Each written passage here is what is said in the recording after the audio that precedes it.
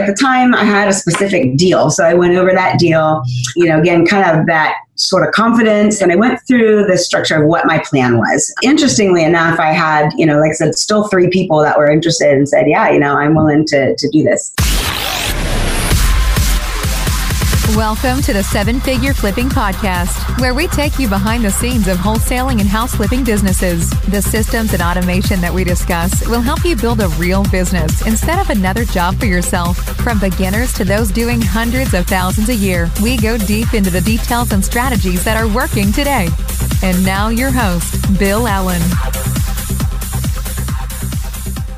Hey everybody, welcome to the 7-Figure Flipping Podcast. This is Bill Allen, and we're in the money raising series right now. So we just got done talking about marketing, helping people with finding leads and traffic and stuff like that. And now we're moved into money raising. So we've had Susan Lassiter-Lyons on, talked about Getting the Money book. It was a book that really changed a lot for me as I was starting to raise money. I've raised millions of dollars over the past few years based on the principles and strategies in that book with my own spin.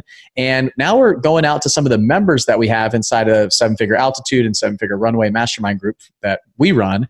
And we said, hey, who's had success using these principles from this book and some of the things that you're doing? And what I wanted to do is bring them on and talk about very specific strategies of what they did so you can replicate it and raise money. Because one of the things, I'd say the 2 biggest things that I hear from real estate investors right now is I need more leads and then I need more money.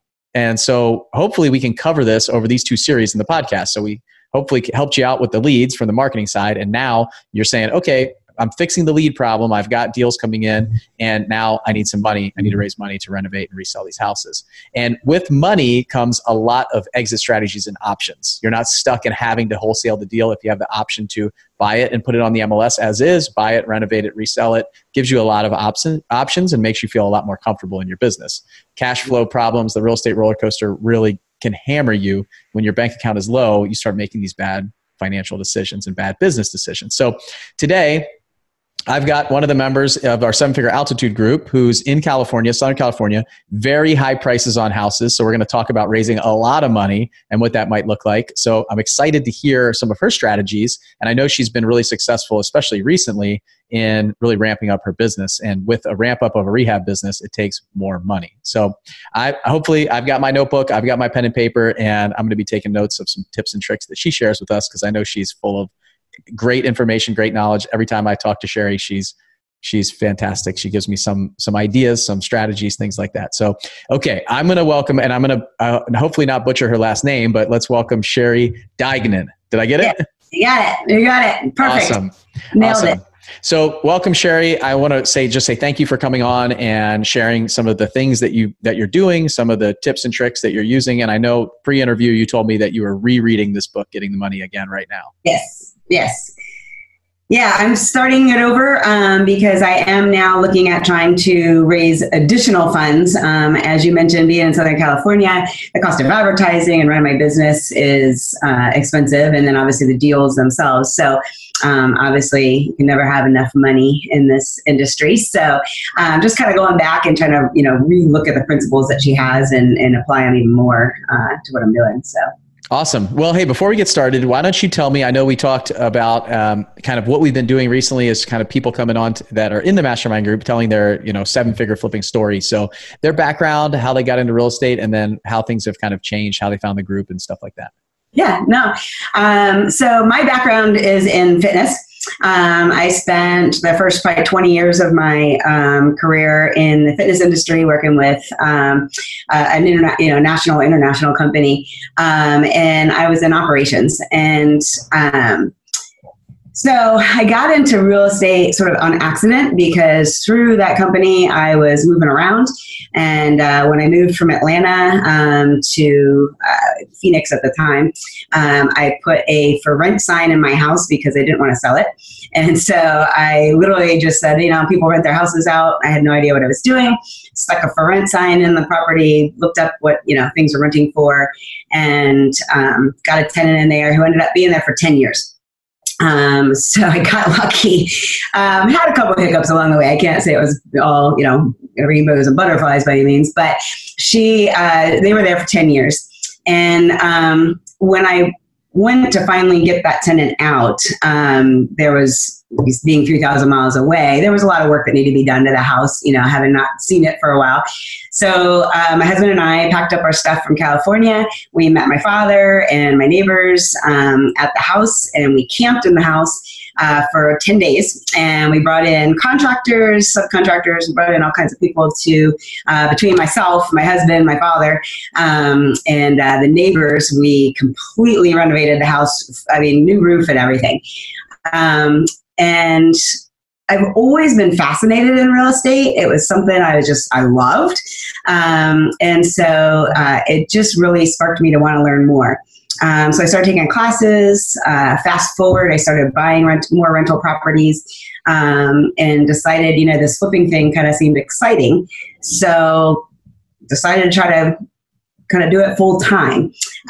So I had gone to a wholesaling class in Indianapolis and learned about wholesaling, came back and decided I'm going to quit my full-time job and jump in. So it was kind of a scary thing. I mean, to just jump, out of a solid position that I was in. But I wanted to do it. And I figured if I didn't do it now, I'm not getting any younger. I wasn't going to ever do it. So fast forward, I kind of floundered around. I did about 3 deals my first year. Out there on my own.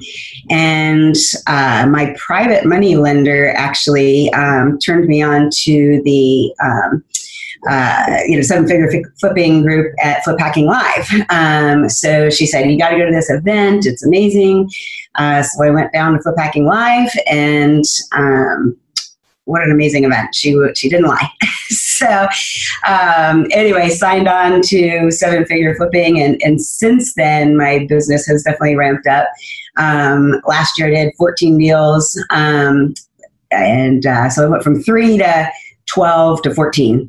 On pace to hopefully do a little bit more this year. So at the same time, I also started doing renovations, which is where the money part comes in. So. Okay, so you went from so you were wholesaling primarily before that, and then you went to do renovations. Was that what was that transition about? Was it because of the money? And I think when you were doing less deals, you had to try to squeeze as much profit out, or was it something that you just wanted to do? I wanted to try it. I was wholesaling initially because I didn't have the money, right? And so I didn't really have the money to be able to do the renovations, nor did I really have the experience. So I got a condo under contract, and it was a 1-bedroom, 1-bathroom condo. And I thought, this is probably my opportunity. If I'm going to try renovations, it's simple, it's easy, it's cosmetic. Let's try it. So I decided to do the renovations, and I actually did that rehab in 12 days. And this was almost 2 years ago now, I guess. So it was when the market was still pretty hot. So I put it on the market, and that thing was sold, and I was in and out of it in literally 8 weeks, start to finish, close to close. I got it under contract with a cash buyer who paid, cash and closed in 2 weeks. So I got kind of lucky. So I think because I had good success on that, I decided, okay, let's do this again. So. But that's where, houses out here, their minimum purchase price typically $500,000, and hard money lenders are only giving me, 80-85%, of my purchase price. So needed to figure out how to get the funds. Okay, so then you started. So let's jump into that. You started seeing some success in raising money, or what was it like in the beginning? Now you're wholesaling, trying to transition to do some flipping because it's something that you want to do. And was it scary in the beginning to try to raise money? Were you concerned? Did you struggle with it? Absolutely. So I really had no idea. Again, coming out of fitness, there was no such thing as raising money. And, even the networking thing, talking to the different people, it was just different. And so actually it was through 7-figure flipping that, someone had, and I can't remember exactly who mentioned this book, but they said, you got to read this money, getting the money.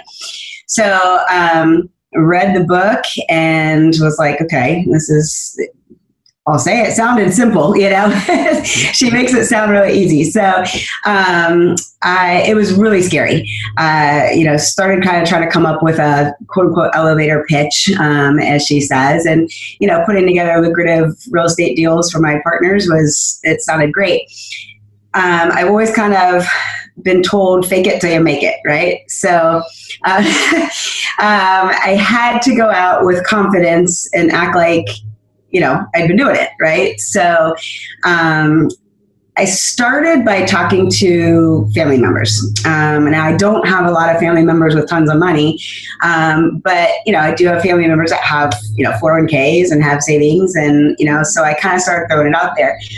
I come from a background where my family taught me, get a good job, work hard, go to work, save your money for a rainy day. And they did not understand real estate. So they had no idea, anything about raising, money, real estate investing. So I was kind of coming up against, people looking at me like I was crazy. And I think also knowing my background, they didn't know what my experience was bringing to the table, right? So I wasn't having a lot of success there. So, in her book, she also talks about going to, RIAs and real estate networking events. So decided to try with people that maybe did know what they were, what was going on with real estate. So I'm very fortunate, I guess, to have a real estate investment group that I was a part of. And they actually have a section where they have everybody go around and kind of talk about their wishes and desires. So if they're looking for something, if they're a wholesaler and they're looking for a buyer, or they're, they have a property they're trying to sell, or they're looking for money, they can get up and talk about it. So never having done that before, I was very, very nervous, but I got up and I said, I'm looking for some private funds to invest in real estate. So I went through my elevator pitch, and shockingly, I had 3 or 4 people come up to me afterwards and say, what do you have? So that's how it started. So let's go back. You got these trying to reach out to the family members and people that have IRAs and 401ks, and they thought they either weren't confident in what you were doing, they didn't understand the asset class, things like that, where they just weren't seeing success, kind of hitting against a brick wall. And that's typically when most people go, well, this doesn't work, I'm going to quit, right? Yes. I got that way. It was, I was hitting up people that I thought, trusted me, right? And that I, had relationships with, and thinking, okay, if I'm talking to people who know me and they're not necessarily trusting me, how am I going to go up to some stranger and get them to trust me and give me tons of money, right? I'm looking at almost every deal I was looking at anywhere between, the minimum investment was, $50,000. And, most of them was close to $100,000, that I'm looking for, 70, 80 grand. So, I had a lot of doubt that anybody was going to look at me and go, yeah, this girl knows what she's doing, and I want to give her 80 grand. So in the beginning, you had a hard money lender that would come in with about 80% of the purchase price. So you were just raising the gap funding. Yes. Right? Okay. So for those that are listening that don't understand the gap, it's your 80% of the purchase price is coming in from the hard money lender. Sherry's got to raise the other 20% plus any of the closing costs and things like that. And then typically the hard money lender will also do 100% of the rehab costs when you're fixing it up. But what you do is you have to front the money and front the rehab costs, and you'll get a draw off of that. So that's for those of you that are newer, that just kind of understand the concept of where she's coming from, with anywhere from $50,000 to $100,000 is that 20% of that purchase price for her, basically, on these properties that are $500,000. Makes sense. Yeah, even with that draw, you're generally coming up with, close to 10 grand, on my renovations before I would get that money back. So I had to come out of pocket and front that, up front. And, the nice thing that we've done recently is bring in Lending Home for some of the states that they lend in for our 7-figure members, because we were at 90% of the purchase and 100% of the rehab, and they just came in and did 100% of the purchase, 100% of the rehab for us, for our Altitude and Runway members. So what you see there is that they still are like funding the rehab costs. So some money comes out of pocket in the beginning for that upfront cost of the rehab, anywhere from 10 to 20,000, whenever you're asking for your draw. But you're constantly catching up, right? So you spend the money, they put it back in your bank account, and you spend that money again, and they put it back on the draw system. So, okay, so, for me, when I was starting to raise money, a lot of my family, friends, coworkers, and things like that, that's where I started seeing a little bit of success in the beginning, because they know, like, and trust you. And what I had been doing is I had been trying to make myself look like I was understood real estate. I wasn't a real estate expert at that time in the beginning, but they knew I had rental houses. They knew I had fixed up houses. They knew that I had posted like before and afters of the houses that I was renting or living in. So I would live in a house and then I would fix it up while I was living there, and then I would move with the military and rent it out. So they knew that I had some real estate background, and I was kind of talking about it a little bit. But that was, for me, that's where I saw some of my success. But it's interesting because you and Brandon are saying the same thing, where you kind of had to go to people who already understood the asset class before you started seeing that success. And one thing I did want to point out that I really loved when I was doing it is, you might not know that your family members or friends or coworkers or people that you are around right now have money, because it might be locked away in their IRA and 401k, like Sherry was talking about. It's an easy conversation because they don't know that they can invest in real estate with that money typically. And because, believe me, big stock market, Wall Street, they don't want you to know about this stuff. They want that money to be in the stock market. They want that money to be in those type of investments, more quote unquote traditional investments, where not realizing that you can invest in stocks and even, gold and stuff like that too, with a self-directed IRA or 401k. So when I started understanding that, I moved my money over from my IRA and 401k and started investing in real estate. And I understood the process. I could help them with that process and hold their hand through it and show them how to do it. And I also was, preaching what I was practicing in investing in real estate myself with my IRA and 401k. So now what I get is like a lot of those people starting to move their money over, and maybe they moved $100,000 in their IRA. They have seen success for a couple of years. Now they're moving over $200,000, $300,000 of that money. So you start, building. It takes time. This is you're building the foundation here. It wasn't like I called a few family members like, oh yeah, let me give you $1 million from my IRA. It was, I'm not sure. And then a year would go by of me posting about it, talking about it, and continuing to push that. Here's what I'm doing, sending out the emails, putting them on my email campaign that I would send to my lenders. And then eventually they say, well, hey, I am actually interested in this. Or, hey, I just got, another $50,000, or I just got an inheritance and I'd like to put some into this real estate. So, okay. So you went to RIA meetings. And you started meeting some people. It sounds like a little bit of like a Shark Tank thing that they did. It's like, hey, what do you need? What do you have? Link people up.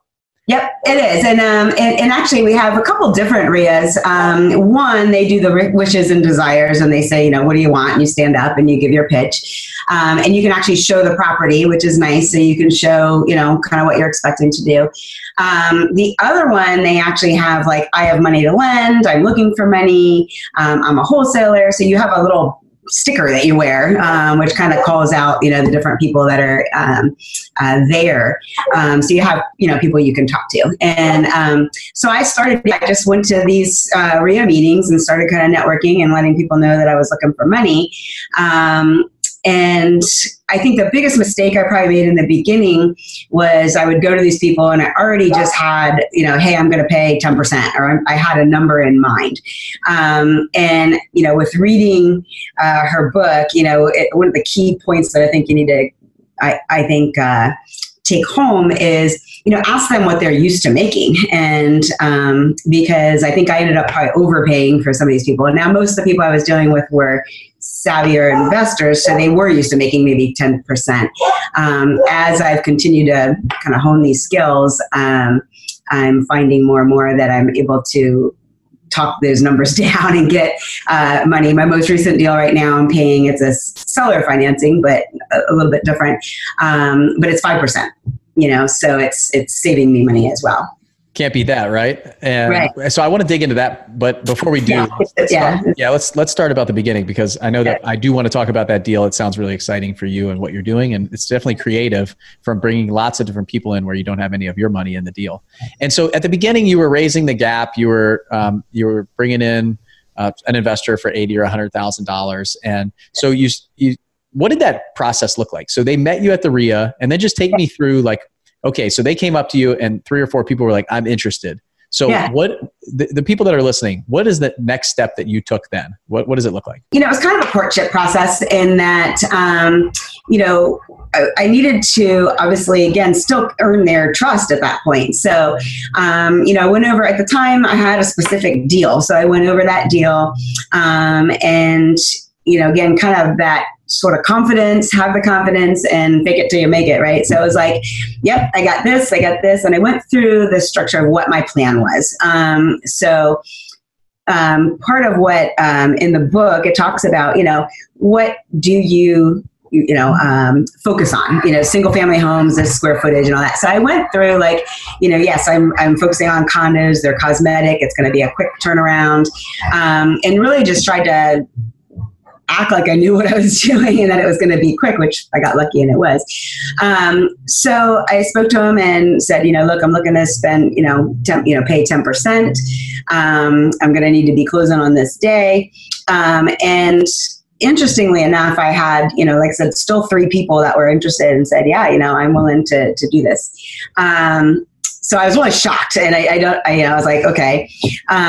So at that point, it was basically like, okay, who did I feel comfortable with that I knew was going to truly have the money and show up? Because that's the other piece of it is, now I'm relying on these people to close, and I didn't really know them either. And okay, how do I trust that they have the money? So, I did ask them, okay, can you send me, documentation to show sort of the proof of funds? So the one girl that ended up lending on this particular deal was using her 401k, and she was able to lend through her 401k. And she actually had given me information on other renovations she had lent on. So I had references that I could check. And so I ended up deciding to work with her. And I tell you, it was scary at first because, again, I'm expecting this person to show up to the closing table and I'm relying on their money. And if they didn't show up, I wasn't going to be able to close on this property. So fortunately, I have an amazing escrow company that was able to draft up all of the documents and the deeds and, make sure everything went smooth. And it went straight from her 401k into the deal. And from there, we closed the deal.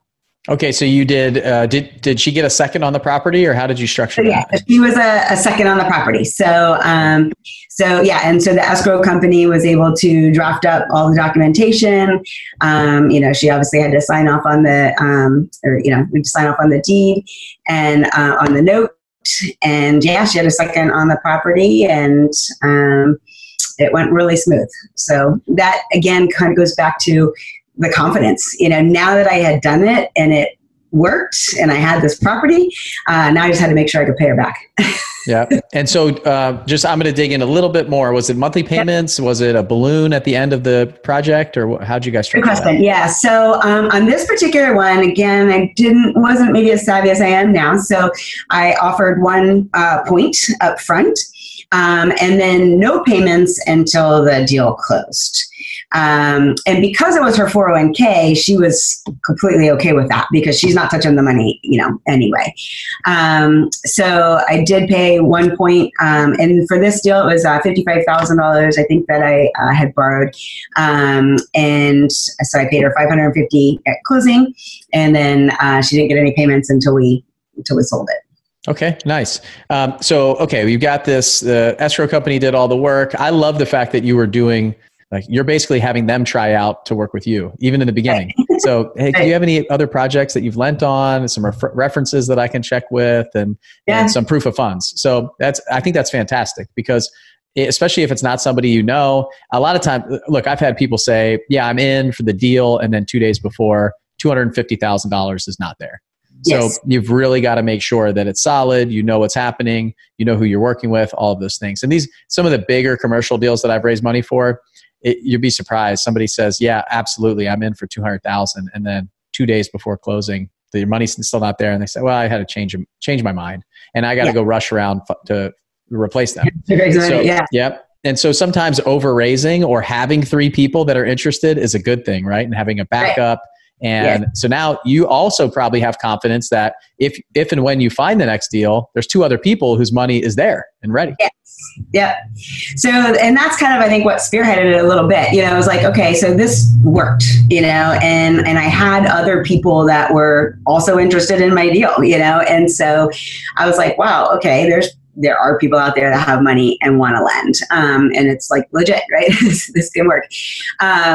So I did have these other people in the kind of the wings. So that deal actually closed in, you know, it was done in 2 months.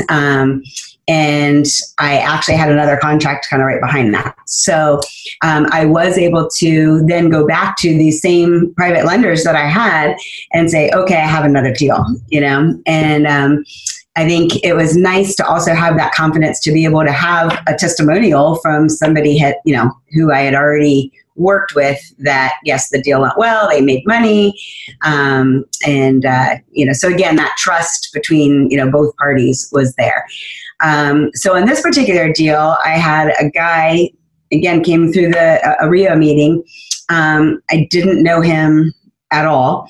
And this particular deal, I was getting down close to the wire on needing the funds. I was planning to originally wholesale it, but since I, you know, had done so well on the last rehab, I thought, okay, why not rehab this one? So we were within 4 or 5 days of needing the money. I think it was maybe even less than that. And I went to him, and in his particular case, I was looking for, I think it was $74,000 from this gentleman. And he actually came to me and said, I want to do the whole deal. And I was like, what? And the purchase price on that house, I think, was 5 something. I'm trying to remember exactly. And he wanted to pay he wanted the whole deal. And he wasn't asking for any points. So I, in the back of my mind, again, was like, oh my gosh, this could save me a lot of money on the points for the hard money loan. And I wouldn't have to worry about draw system and those kinds of things. But I was shocked that here's somebody that, again, didn't know me and wanted to give me, you know, almost $600,000 up front. And so how did that deal go? Is that what you did? No. So interestingly enough, I was, I think, still a little bit fearful myself that, okay, does he in fact have, you know, because this was all happening so fast. I was really nervous that if he backed out, I was, you know, again, left without being able to close on this property. So I went back to him and I said, you know, I'm already lined up to be able to use hard money on this particular deal. Let's stick with just the $74,000. And if this deal goes well, you know, let's talk about, I'd love to work with you on doing, you know, more. So we did just stick with the gap funding on that particular property. Looking back, I probably should have continued to take that money. But I was, you know, again, this was like my second deal for borrowing money.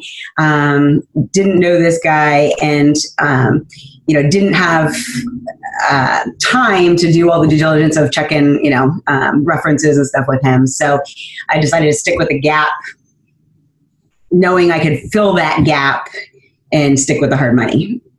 Yeah, I think it's really smart, actually. I mean, Of course, looking back, you say, well, this guy actually did turn out to be a good guy. He did lend the money. He did show up. He did all those things. But you just weren't sure. And you went with the safe route instead of the high risk route, right? Because if you turn off that hard money lender at that time and this guy doesn't come through, it's not like you can just make a call and say, hey, I actually changed my mind. They're going to want to do all the due diligence again, run all the paperwork, all the checks in the box. It's not, there's some work to work with a hard money lender. It's not, give me a call and you got your money the next day. So I think it makes sense. And I think it's good to share that with folks. People are probably like, what are you talking about? You could probably save like $5,000 or $10,000. But, you know, sometimes it's just better to, you're doing the same thing that other people do. So when the lenders usually will give you the first 50 or 75, see how it goes, and then say, oh yeah, hey, I got another couple million. Yes. Right? Yeah. And so for us, they're doing that and you're doing the same thing. Hey, let's try this one. We'll see how it goes. And then on the next one, we'll swing for the fences and do a whole $600,000 deal. Yeah. But now your confidence is probably even raising even more, right? Whoa, like now you're seeing it. What they say is true. People do have a lot more money than they say they have. It's true. Yeah. Because like I said, initially he kind of came and he said, yeah, I'll do the gap. And then as we got talking, it was like, oh, well, I have a lot more money than that. So it's kind of interesting in that particular scenario. I think this is kind of important to talk about too, but I did raise, he came to the table, we closed on it. That particular property I was expecting the turnaround time to be a 4 to 5 month project. It went about 7 months. The property sat, and that particular property, I didn't actually end up making money on it. So, but I took care of the lender, right? So, I stayed in constant communication with him. I did what I said I was going to do. When I knew we weren't going to be closing in the timeline that I had kind of expected, I was in communication with him through the whole process so that he had that confidence he was going to get his money back, and I wasn't, going to not follow through on what I said I was going to do. And that's another concept that I think is talked about a lot in the book is, do what you say you're going to do, right? So I ended up, closing on that property finally, and we got gave him those funds. And what's exciting though is now that he's seen my performance, and now that I know he has more money, we have continued these conversations to where now he wants to definitely do a lot more lending for me. And like to your point, he's got a lot more money in the bank. He's got a lot of money that he's willing to spend, and to save on the points, to save on the costs with the hard money. Definitely it could be a great relationship going forward. Being able to buy $700,000 properties and not pay those points, right? I think there's a huge lesson there in just doing what you say you're going to do. And, when somebody sees that you're breaking, and he probably doesn't even know how much money you made. Maybe you went through the numbers and reviewed it with him because he's looking for the next deal. So with some people, they might say, well, hey, this person, didn't make money, or I'm not that confident in their performance. But sometimes that happens. Here's the reason why. Here's what happened. Here's what I learned from it. And moving forward, if you're open and honest up front with your people and they're getting paid, right? The fact that his money came back and you didn't make money, that's a huge credibility win on your side for anything in the future. I've told the story plenty of times, but we lost $70,000 on a house, and our lenders made $50,000. Right. So I could have gone back to them and said, sorry, I'm just not going to pay you back. Or can we make an adjustment here? We're actually losing money on this house. But they don't even know that we lost 70 grand unless they listen. They probably know now. So I was just going to say, I don't know that he necessarily, I didn't come out and tell him like, hey, I lost money on this. But at the end of the day, because it was taking longer, I was very much in communication. Hey, look, here's what's going on, and obviously he could have probably done, figured the math out to kind of see that it wasn't a great deal. But and the fact that you're talking to them up front, you're not waiting until they're asking you for updates and things like that's the biggest thing. When I'm a lender now. I'm a borrower and a lender. I do a lot of transactional funding. I do some hard money lending type deals. And if I get a knock on your door over and over and over again, it doesn't make me feel good about doing another deal with you. Right. And I've learned now in having to foreclose on a house and lose money on a lending deal that, for me as a lender, I really have to be careful with who I do business with. And I've got a couple loans right now that I'm working on kind of restructuring and say, hey, we need to figure out how to get this paid back and a lot of different things because a lender is in you're borrowing money from someone. Their control is that asset but they don't want to take the house back. Like I don't want to take a house back in some other state that I'm not familiar with, don't have people in. Fortunately, I have a network inside of our group that has helped me move these houses when I had to take them back. But it's not a good situation that they want to be in. Everybody just does what they say they're going to do. We're not going to have a problem, right? And especially when you're dealing with, fortunately, most of my hard money, private money has come from people who are in the industry. But to your point, if there's people that are using their 401ks that just want to passively be in real estate and don't know anything about it, they don't want to take those houses back, right? Oh, definitely not. Absolutely not. And when you take the houses back in an IRA and I'm not trying to scare anybody, you take a house back in an IRA or 401k, there's certain things that you can and can't do. So if I have to take a house back in my IRA, I can't just go over there and start doing some work and paint the house and get it all fixed up and sell it.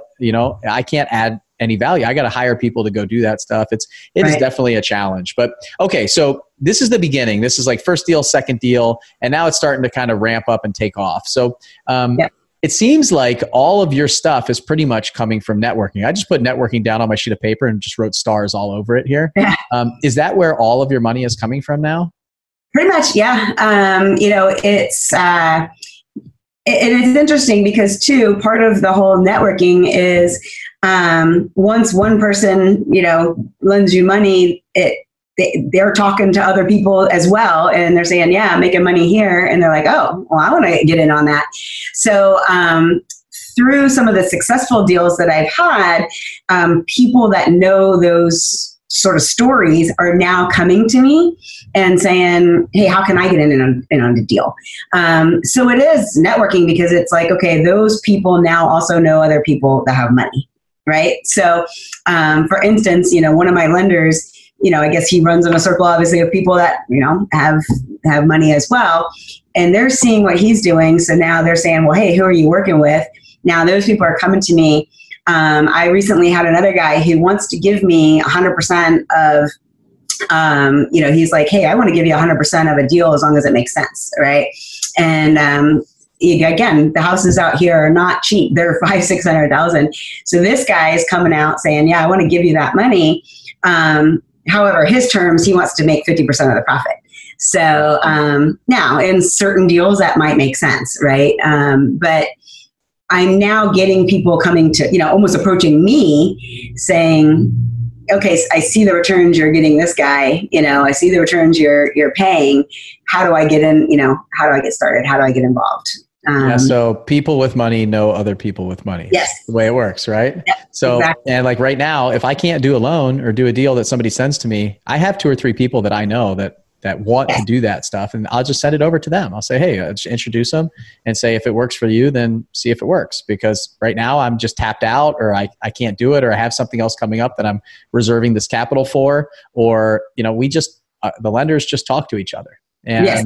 And that referral is the best thing. If somebody comes to me and somebody that I know, like, and trust has done deals or done business with these folks before, then I'm going to be a lot more interested than it's somebody who I've never met. So do you have a process that you use now? So, or are you just going into these RIA meetings and saying, hey, anytime that I get a chance to like stand up, are you going to specific meetings? Is there a specific strategy that you use? Like, what could someone do who wants to do more of this networking thing? Yeah, and I'm glad to bring that up because now, again, kind of looking back at my history, and now I'm trying to raise more money. I want to get more rental properties. So now I'm actually looking for more long-term money, a little bit more, long-term money. And I'm looking for, maybe some unsecured money to continue to grow and ramp up my business.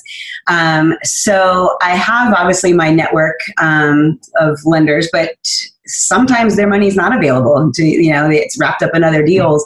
And they're like, well, I can lend to you once I get this money back, but I'm not exactly sure when that's going to be. So I am trying to branch out, and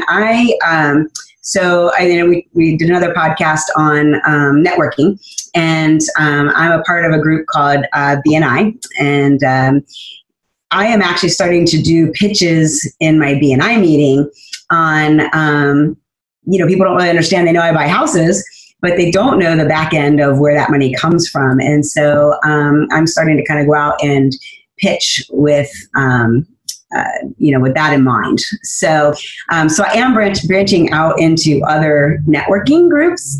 And then I have started also talking to friends. So people outside of the, the real estate realm. I've got a guy right now, a part of why I started reading the book again. I got to go back to him, and I'm trying to kind of put together some different testimonials for him of, okay, here's the deals, here's what these people have made, and then get an actual testimonial from those people because, he doesn't obviously know them. But he's got money. I know that probably would be, able to invest. So now I'm starting to talk to friends, family I've given up on at this point, but just, people that I know now more personally. I've got that confidence, and I have again, testimonials of people that are now making money and people that have now seen I've been in the business now for, 3 years. I feel a lot more confident approaching them and just kind of throwing out that sort of elevator pitch, letting people know, like, because people do ask. Well, what I love about this industry is people ask you, where do you get the money? Mm-hmm. And that's your key in. You're like, hey, I flip houses. Hey, I buy real estate. I fix them up. Really? Okay. Well, where do you get the money? Well, good, funny you ask. Yeah. People just like you. So that started to be my pitch. Just when I'm out and about talking to anybody now, it's because you never know who has that money that's looking to make money, right? You just dropped like probably the biggest takeaway from this whole podcast, I think, right there. And you just moved on really fast. It's where do you get the money? And your answer was people just like you. Yeah. Like if you just make this awkward pause after that, and you think of it like you're talking to a seller, it's a sales conversation. Say, actually, really just people just like you. Yep. And just see what their response is. Like, oh, really? Like, well, what do you mean by that? Or like me, like just people like friends, family, and let them kind of take it where they want to go and then start having that conversation. Because they might be like, oh, that's really cool. I wish I had some money. And then you just keep going and talking because they're basically telling you they're broke. Or, oh, hey, I'd be interested to hear more about that. Yes. And you'd be surprised since I've started saying that to everybody, because I do my best to make sure that every single person I talk to knows what I do. It's just part of what I do. And because they may know a seller, they may have a house, or they may have money, right? And so, yes, so I now make that part of, and like I said, I'd say 9 out of 10 people that I talk to, when I tell them what I do, that's one of the first things out of their mouth. I don't know if it's because of being in this high priced, market, if people just go, wow, that's a lot of money. How do you come up with it? But yeah, if you just flip it around to them and say, well, people just like you, I got investors that, give me basically money to use, and we give them a great return, and it's safe. It's one of the safest investments. I will tell you that as of sitting here today, everybody I'm sure has seen on the news about the stock market, right? And, right now with the whole coronavirus, thing that's going on, it's a really great opportunity to pitch for a safe investment for your money. Yeah. And depending on when we launch this is the week that we've seen about a 10% drop in the stock market. So we're recording this on a Friday of the week that is probably the biggest drop in the stock market since 2008. 2008. Yeah. So, and we're right now, like just in the recording of this, I don't know where it's going to end up today. It's about noon on a Friday. So we're down like 3% today. So we'll see. And I never really check the stock market anymore because most of my investments are in real estate and things like that, but I will. And usually what happens is the real estate investors that are on Facebook, I see it because they're posting this like, oh, it's the stock market's going crazy. Have you ever thought about getting into real estate?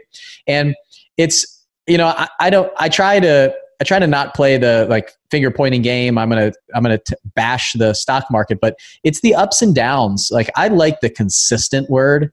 And I mentioned it on the podcast that I did with Brandon. I like secured, like consistent and secured. Those are the two things that I really like to say. And safety for me is I'm a little bit scared of safe. Like I know that it's used in the book and it's just not a word that I use anymore. And we talked about some SEC attorney and things like that. So I'm not against like you guys using safe or somebody, but what I want to make sure that they know that I cover the risks. Like when I do have a conversation, I cover risk reward. I cover where their money is and where they want to go. And I really dig into like, what do they want to get from this? Like, what's this relationship look like to them?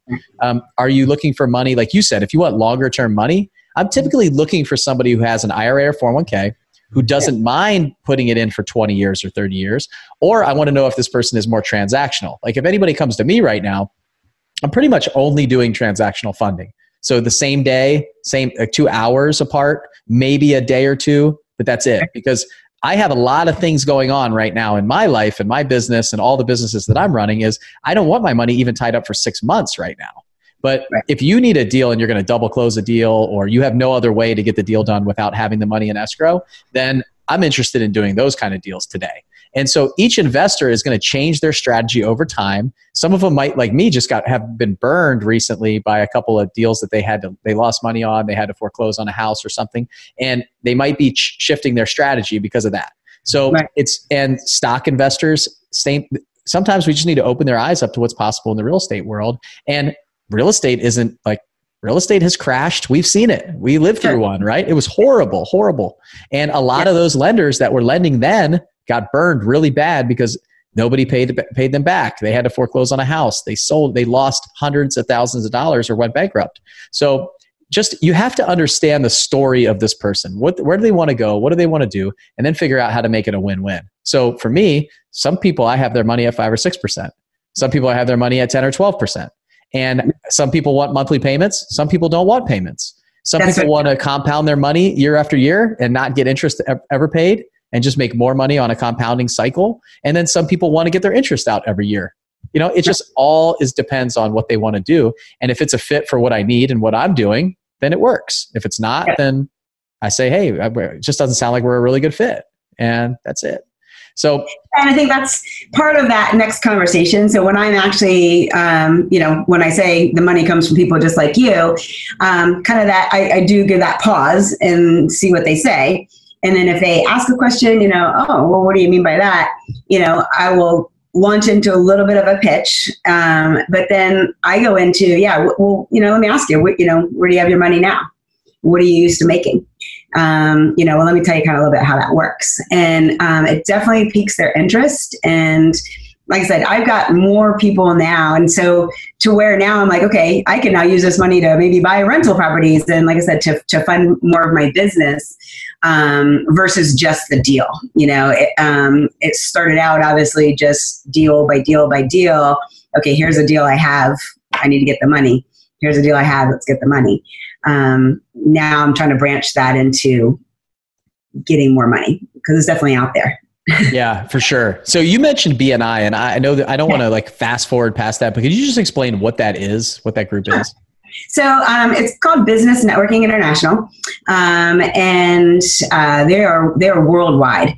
And basically, it's a networking organization where there is one person from each, I'll say, specialty or type of job. So for instance, one real estate agent, one real estate investor, a banker, an insurance, broker, those kinds of things. And so my particular chapter has 40 people. Sometimes there's 20, sometimes there's 60. And they meet every single week with the intention of referring to each other. And so it is not only encouraged, it's basically a requirement sort of the, organization where you show up every single week, you give an elevator pitch of some sort of what you're looking for. And then it's the kind of role of the, rest of the group to try to either connect you with people that will help you and or to work with you kind of maybe more directly. And so it's all about referrals and building referrals. So I might not necessarily be able to refer somebody directly to you, say Bill, but I might know somebody who does. And so anyway, it's all about referring. And so I've been now making my pitch there, especially because it is mostly entrepreneurs. And or at least very high level. Some of the people are maybe not the actual owner of the business, but they're definitely, the producer for the business. So they are people generally with money and are a little bit more savvy business people. So it's a great place now for me to be pitching, the need for money.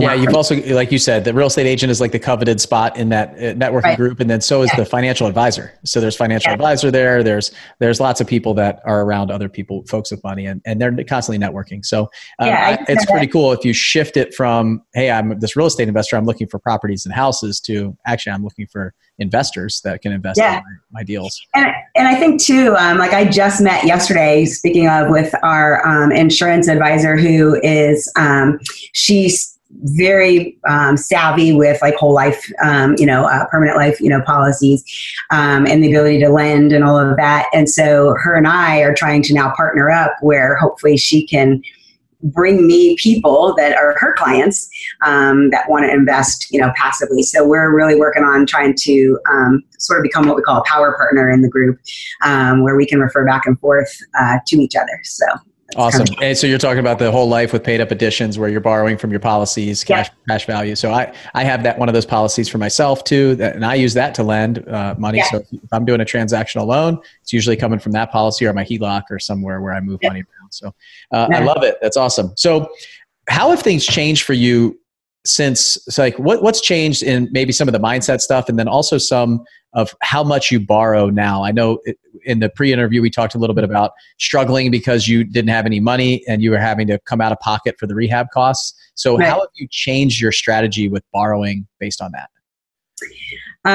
Well, definitely it's kind of a mindset more of, I'll say, abundance is kind of the word that comes to mind, in that I think when I was starting out, it was like, okay, I don't have the money for this. And you felt like you couldn't do these, I felt very limited with what I could do as far as rehabs and closing on properties, and just in general in my business. And now, the mindset is I have a ton of confidence in speaking now about, what kind of resource I am to people and how they can make money, and confidence that there's money out there to be, lent, to be given. And so now, I feel like I can take on any property. I just bought, so my other big deal that I always like to talk about is the one that I have that is $1 million property, basically. The purchase price was $920,000. And when I was, talking to the sellers on this property, I had every bit of confidence that no matter how this deal went, I'd be able to have the funds to make it work and to close on it. And so, just having that confidence behind me and knowing that there's money out there that is available. I almost want to say unlimited funds. I just feel like at first I thought nobody wanted to give me money. No one would give me money. And now I feel like, oh my gosh, there's tons of people I can go to out there now and approach. And not only are they going to want to lend on one particular deal, but they might be investing in my whole entire business, and so, just the mindset of not that scarcity, but, more of the abundance of what's out there and what's available now. Yeah. So for those of you guys listening, how amazing would it be to have, feel like you walk into every house that you're negotiating on with an unlimited checkbook, just an unlimited amount of funds? I mean, how would that change the way that you speak to somebody? How would it change the way that you carry yourself on that appointment? How would it change the confidence that you have going into your business to know that any deal that gets sent to me, I could buy it with, as long as I have the capacity to execute on it, right? But money's not an issue. And these are the skills that can be learned just by a simple book, putting it into practice, and being intentional about it. So actually, you started with your family, then you went to the networking events, you started seeing success there. You went kind of all in that structure, and now you're going back to the friends and family because now you have a bunch of experience, you have a bunch of deals under your belt, and now your pedigree has changed. You've got this laundry list of deals that you've done, and you can, if somebody needs something, you can put together testimonials and before and afters and how much you've made your partners and things like that. Yeah, I don't have to fake it anymore. That's right. You made it. I was talking about the contracts I had under wholesale, right? That I was wholesaling, but I had to give them something, right? But now, again, I've got the confidence that yes, I can say this deal I made this, or these people made this, this, and this, and I have those testimonials. So so the confidence going into a living room meeting with a seller, no matter what price point, no matter what situation, no matter how many deals I have going on, as long as I can obviously physically, handle the rehabs and get them done, I'm not worried about having these funds tied up and not being able to do the next deal. And again, the confidence now that I know, okay, now I can take that to another level of, okay, for marketing and the funds that are needed to run the business, now I feel very confident going out to somebody and saying, okay, here's what I need to kind of help run the business and collect funds for that. Yeah. And to grow and expand and things like that, it takes, as you're growing, it's going to take some capital re-injection into the business to make that happen. And you're full time. So you're also paying yourself and running the company. So, and now it's just a cash flow management situation that we're into. So you mentioned a deal that you were doing with a partner or something like that, where it's 100% finance and seller finance. Can you just jump into, because I think this is an interesting transition. So you went from hard money lending and trying to figure out where that gap was going to come from to filling the gap to now raising 100% of the purchase price and rehab from private lenders, and now even doing something a little different with some seller financing and taking like that next step up. Yeah. So, and just, backing up, one more thing I wanted to say is that, to the, people coming to you, now it's different. It's like, I don't necessarily have to go out there as much. I now have different people that understand and are coming to me wanting to, hey, when's the next deal? But yeah, this particular deal, and actually this one came through my Business Networking International, the actual seller, which was amazing. So I have no rehab or no advertising costs necessarily really into it other than the membership. But so I was sitting in the living room with the seller, and it was an inherited property, and she sat on it for 6 years, and it was sitting vacant. They had thought they might end up renovating it themselves and possibly moving into it. And, they had approached me and said, hey, if you can get me maybe, I'll tell you, close to $1 million was what she was wanting to buy this property. I might be inclined to sell it to you. But if you're going to come in at, say, 500 or whatever the number would be, I have no interest. So sitting down with her, started going through the numbers, and it was a really tight deal to try to do it at around, $1 million, obviously. And I'll go through the numbers a little bit more. But it wasn't going to really work for me to come in that high. And so knowing a little bit about the seller obviously started the conversation, because she'd been sitting on this house for 6 years. So again, opening up those questions and, opening up the conversation of, what are you doing with the money? So if I get you $1 million, what are you going to do with that money? And they really had no plan for the money. Okay. So that being said, I said, okay, well then sounds like what you're probably going to do is put it in the bank. What kind of return are you going to be getting? And as that conversation unfolded, I was able to find out that yes, she was just going to basically put the money in the bank for the time being and, figure out where to go from there. So I said, well, you've been sitting on this house for 6 years. What if you waited another couple months before you got paid? And so she kind of said, what do you mean? So I started explaining seller financing as simple as I could. And I just said, well, basically what we would do is we'd buy the house. So I have full responsibility of the property, but we're going to wait to pay you until the property is sold. So we're going to go through the renovation. We'll fix everything up. And I said, by doing so, I'll be able to get you a little bit more. And she was very interested.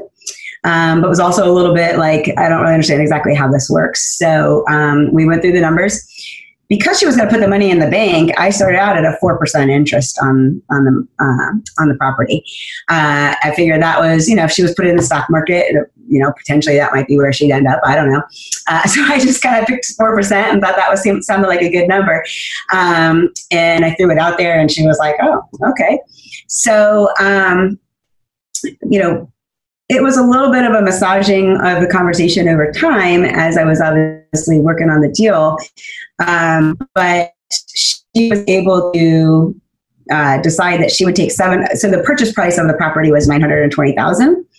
And I agreed that if she held the note for the property, initially it started out as 100%. It was going to be 100% financing, that I would pay her 5%. We negotiated up to 5%. And so no points, no payments, and she would hold that note. Where unfortunately she did get, because she's new to all of this and was really nervous and was like, well, how do I have any security that, what if you go bankrupt and you walk away and you've destroyed my house and, I've got nothing. So she got an attorney to look over all the paperwork and the note and everything that we were going to be doing. The attorney got involved and said, well, you need to get, money up front. And so he wanted $200,000 up front, and then the note would be for $720,000 and at 5%. And he said, for her safety, he wanted payments. So Still wasn't a bad deal. So I went into the contract and said, okay, so we're going to do 720, 5% interest. We'll make interest only payments. And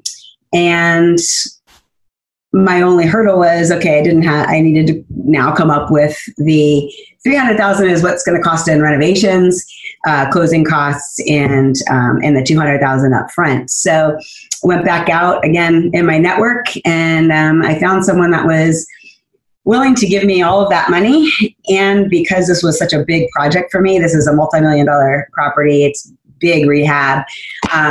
They actually, again, are in the real estate space. So they're bringing in their contractors to do the work. So I got $200,000 plus the $300,000 in the renovations, and they're doing a lot of the renovating, and they're taking basically 50% of the profits in the end. But there's no money cost to me, as far as any interest or anything like that. So found the deal, put it together, set it up, negotiated the rate, seller financing, interest only payments. You got 100% of the rest of the money in. You have none of your own money in the deal, it sounds like. None of my own money in the deal. Actually, I lie. I am paying for. She wanted so the other thing is we're in California, right? And it's on the cliff. It's an ocean view. It's an amazing ocean view.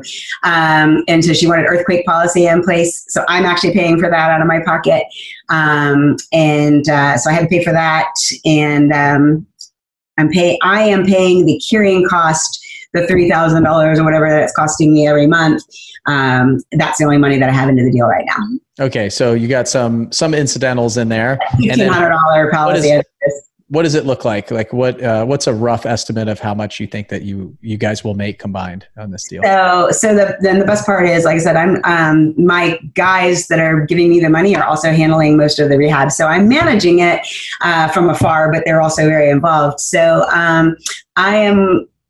Right now, the numbers are looking that we are hoping to get it under contract at some point between 1.8 and 1.9. It's about a $300,000 rehab. Like I said, the purchase price was $920 at 5% interest. So probably somewhere around $400,000 of profit there, maybe a little bit more depending on what the closing costs and realtor fees and all that stuff. Yep. So realtor fees were negotiating that, we're trying to keep those down and everything. And so I am an agent, so I can kind of help control some of that. So there you go. So if I decide, I'm not sure if I'm going to do, I might just pay 1% to somebody that's their specialty in that market. So that's kind of where we'll figure it out. But yeah, all in, we'll have to stage it. We're going to have to go a little bit overboard on the marketing for it. But yeah, I'm looking at hopefully around $400,000 profit.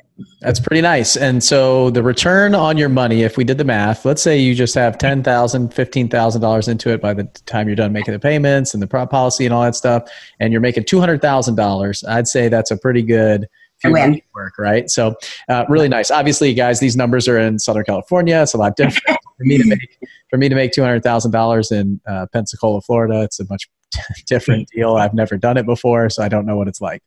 We got to do a lot more deals to do that. But again, $1 million for me would buy 10 houses, even 20 houses in some of my markets. So it's a little more risky out here, though, having it all in one. For sure, no doubt about it. But I mean, you've been de-risked for yourself by bringing in partners and structuring the deal the way that you did, and just getting a little more creative. So I started with a 50-50 partner, and a lot of the flips that I did in the beginning were me splitting the profit 50-50. And then I realized I started learning, reading these books, taking action, getting my confidence, like you said. And I wouldn't hesitate to take a 50-50 partner now if I needed it. It just it escalates based on how much money I need, when I need it, what does it look like, what's the upside, all of those things. And it's just based on risk reward, just like anything else that we do. Yeah. And part of the reason I took that on was one, obviously the money cost, if I had to borrow the 200 from another private partner and then hiring a contractor versus these guys are using their in-house crew. Mm-hmm. When I started doing all the math on the actual upcharge of the contractor and all of that, and the unknowns for the contractor, it worked out. I think it's going to work out in my favor. Oh yeah, there's big swings in these expensive deals, right? It can go really well. You can make $400,000, but you could easily go way over budget, way over timeline on these deals, and end up losing $200,000 if you get in over your head. So really awesome stuff. So I think there's some incredible takeaways here that we've gone through. Really kind of, where to look, what to say, how some of the talk tracks, seeing that it's not always easy. So we're going to fail. You're going to hit a brick wall. You're going to try some of this stuff from the book and some of the things that you're like, well, what are you talking about? Like, everybody says it's so easy. It's just, you just give this elevator pitch and everybody just gives you money. They throw it at you. It's not the case. You got to continue to put in the time. One tip that I'll give is I have an email list that I don't email them and say, I got this deal. Who wants to fund it? It's all the people that have raised their hand and shown interest of lending to me ever. They want to have a conversation. Maybe they responded to one of my Facebook posts. They sent me a message. It's a referral from somebody else. I'll meet them. I'll get to know them a little bit, and then I'll put them on here. And all I do is send out an update about my company. I tell them what we're up to, some of the exciting things. Hey, we paid out, and at the end of the year, I was like, we paid out, we met our goal. We paid out $300,000 to our private money lenders this year. Like, how amazing is that? And they're just looking at it going, oh my gosh, if I'm not lending to this guy, I want to be. And if I am, then I want to figure out how to give more. So, and what I find happens is whenever I send out those quarterly emails, I always get responses of people who are like, hey, can I throw another $100,000 in? Or I'm about to make my IRA deposit this year and plus it up a little bit. So I'd like to, change the note around. And it never ceases to amaze me, the fact that people see that, and it's getting back in front of them on a regular basis. And those family members that you have right now that are said no, like if they got like a drip sequence, they start seeing what's happening on a regular basis, they're going to start saying yes. I mean, your success, everything that you're doing, they want to be a part of that. Remember, we're bringing them in as partners effectively. They're not borrowing their money. You're offering an opportunity.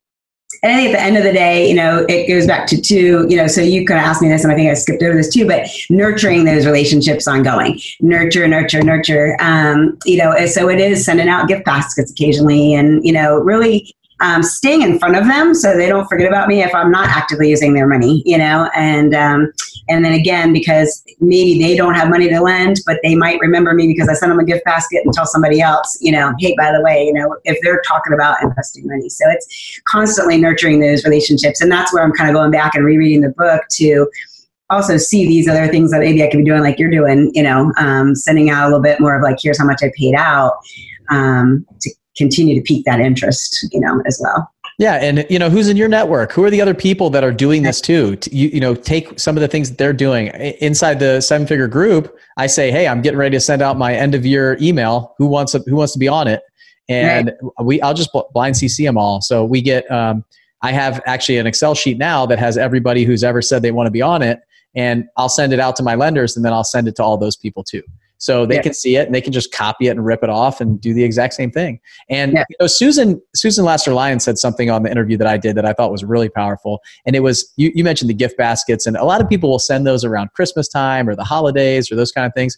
But she said that what she used to do is celebrate their lending anniversary. So the anniversary of their first deal with her, right? So it's on a random date that is not around the holidays. Like you send stuff around the holidays, it tends to get lost sometimes. There's 10 people getting in front of me or 20 people, but you send it to me on just a random Tuesday. That's like, okay, well, hey, this is incredible. Or your lending anniversary, which I thought was really cool for those of you guys that missed that one. And if you missed that podcast, make sure you go back and listen to it. So, okay. Well, before we go, I want to ask you something, because you mentioned Flip Hacking Live, and I know that you signed up for the first year at Flip Hacking Live, and then this October you were there again. It was obviously in your backyard, which we're moving it over to Florida, unfortunately. I know. For you, but it's an amazing space. I'm really excited about it. We have the ability to do stuff that we couldn't do in San Diego in this huge space. We have the whole resort to ourselves. So, but I want to ask, is you renewed for a second year there this year. So I kind of just want to find out why you would do that. Like what keeps you coming back to this group, that somebody who's listening can like see why somebody who's successful, right? You went from 3 deals to 12 deals to 14. I know this January you saw like you did 3 contracts in a month when you're used to doing 1. So, but what is it? 4 in December. That's incredible, right? Yeah. So what is it that keeps you coming back that you renew? The amazing network of people and cruises, of course. That's right. We did just come off a cruise, which was awesome, right? That was amazing. No, you know what? There's tremendous value in this organization, and the people that I continue to build relationships with, both, professionally and personally. There's just, I can start listing off all the things that I've been able to, take away. For instance, this book, I didn't know of this book until someone in here brought it up to me.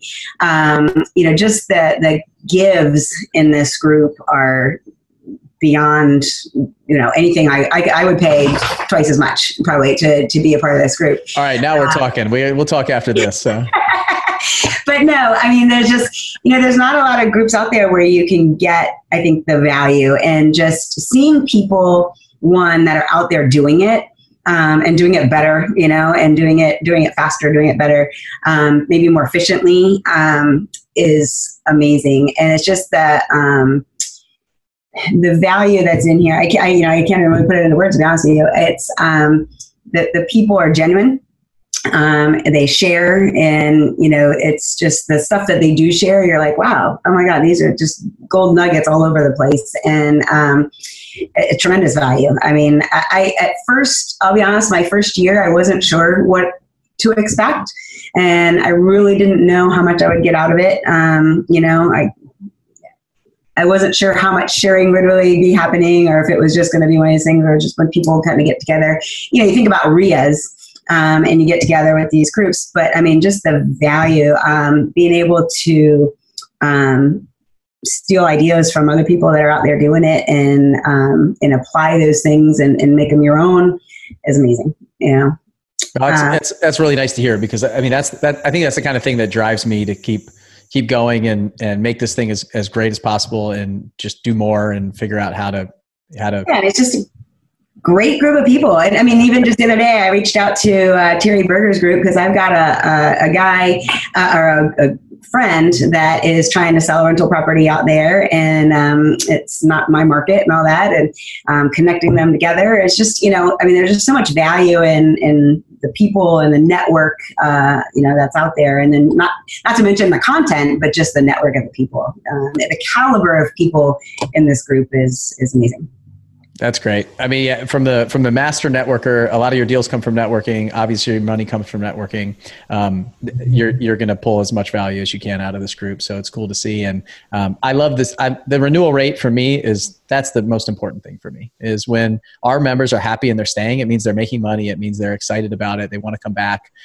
That's the money ball for me. Like if we focus on that, we know we have an incredible group, right? So I appreciate you. I appreciate you coming on and taking the time to share some of your tips and tricks and secrets with everybody of how you're raising money. And I will say, Sherry mentioned Flip Hacking Live. So we actually just launched the new website for Flip Hacking. You go to fliphackinglive.com. I know it's like 8 months away, but I can't wait for it. We're already planning it. So I'll just throw like a quick nugget out there for you guys. If you want to get your tickets, there's early bird pricing for that. You can get them anytime right now. And it's in Orlando, October 15th through the 17th.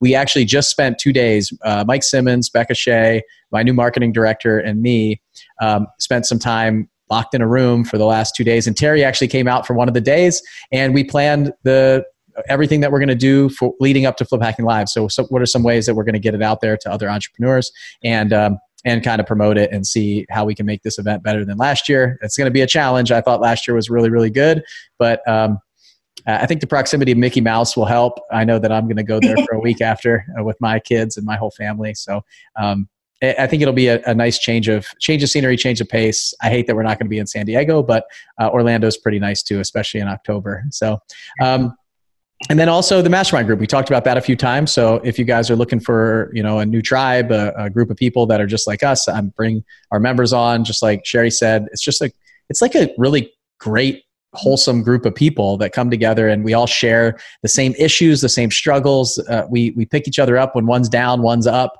and everybody's at different cycles, and we can kind of just help people like go through life and through business together. And it's a really great group. We just came off the cruise, which was arguably the best event that we've ever put on, and just a lot of fun. And everybody that went is is just still raving about it. We all kind of wish we could go back. Even though I want to go back too. It's been like a month already too. So, so if you guys want to put in an application for our mastermind group, you can just go to 7figurealtitude.com and fill out a form, and we'll reach out to you. Again, it's just a conversation if it's something that you're interested in doing. And for those who aren't at that level, so doing 10 deals a year, 200,000 or more, this kind of a deal a month, like right at that volume, then you can go just fill out an application. We'll talk to you, but it's probably best Flip Hacking Live, and we have some other things that we're coming out with kind of a la carte to help you get up to Flip Hacking Live over the next 8 months. So, all right. Well, hey, Sherry, I appreciate you coming on. And I told you when we did the networking interview for the 7-Figure Runway group that we put together these videos that we would be doing a podcast. So I'm so glad that we got to do one. And it was interesting. It was very similar to what we talked about in that video, just about money instead of about houses. So you can apply a lot of the things that you're talking about with the networking side that you've raised money with buying houses too. So it's definitely a people business, that's for sure. No doubt. And you are one of the master networkers, which is awesome. So, and it's funny because Brandon Cobb was the same way. Brandon is the other one that I interviewed about this inside the group. And he says every event he goes to, by the end of that event, everybody knows who he is or his name, or he's at least talked to him. He just talks to him and moves on and talks to the next person, it's just about repetitions and how many people can I get in front of and how many people can I talk to about what I do. Yeah, absolutely. All right, Sherry. Well, thanks a lot. I appreciate it. I had a good time, and I'll see you soon. All right. Take care. Thank you. Thanks for listening to the 7-Figure Flipping Podcast with Bill Allen. If you want to grow and scale your house flipping or wholesaling business, check out more insider tips and strategies from the nation's most successful real estate investors at 7figureflipping.com.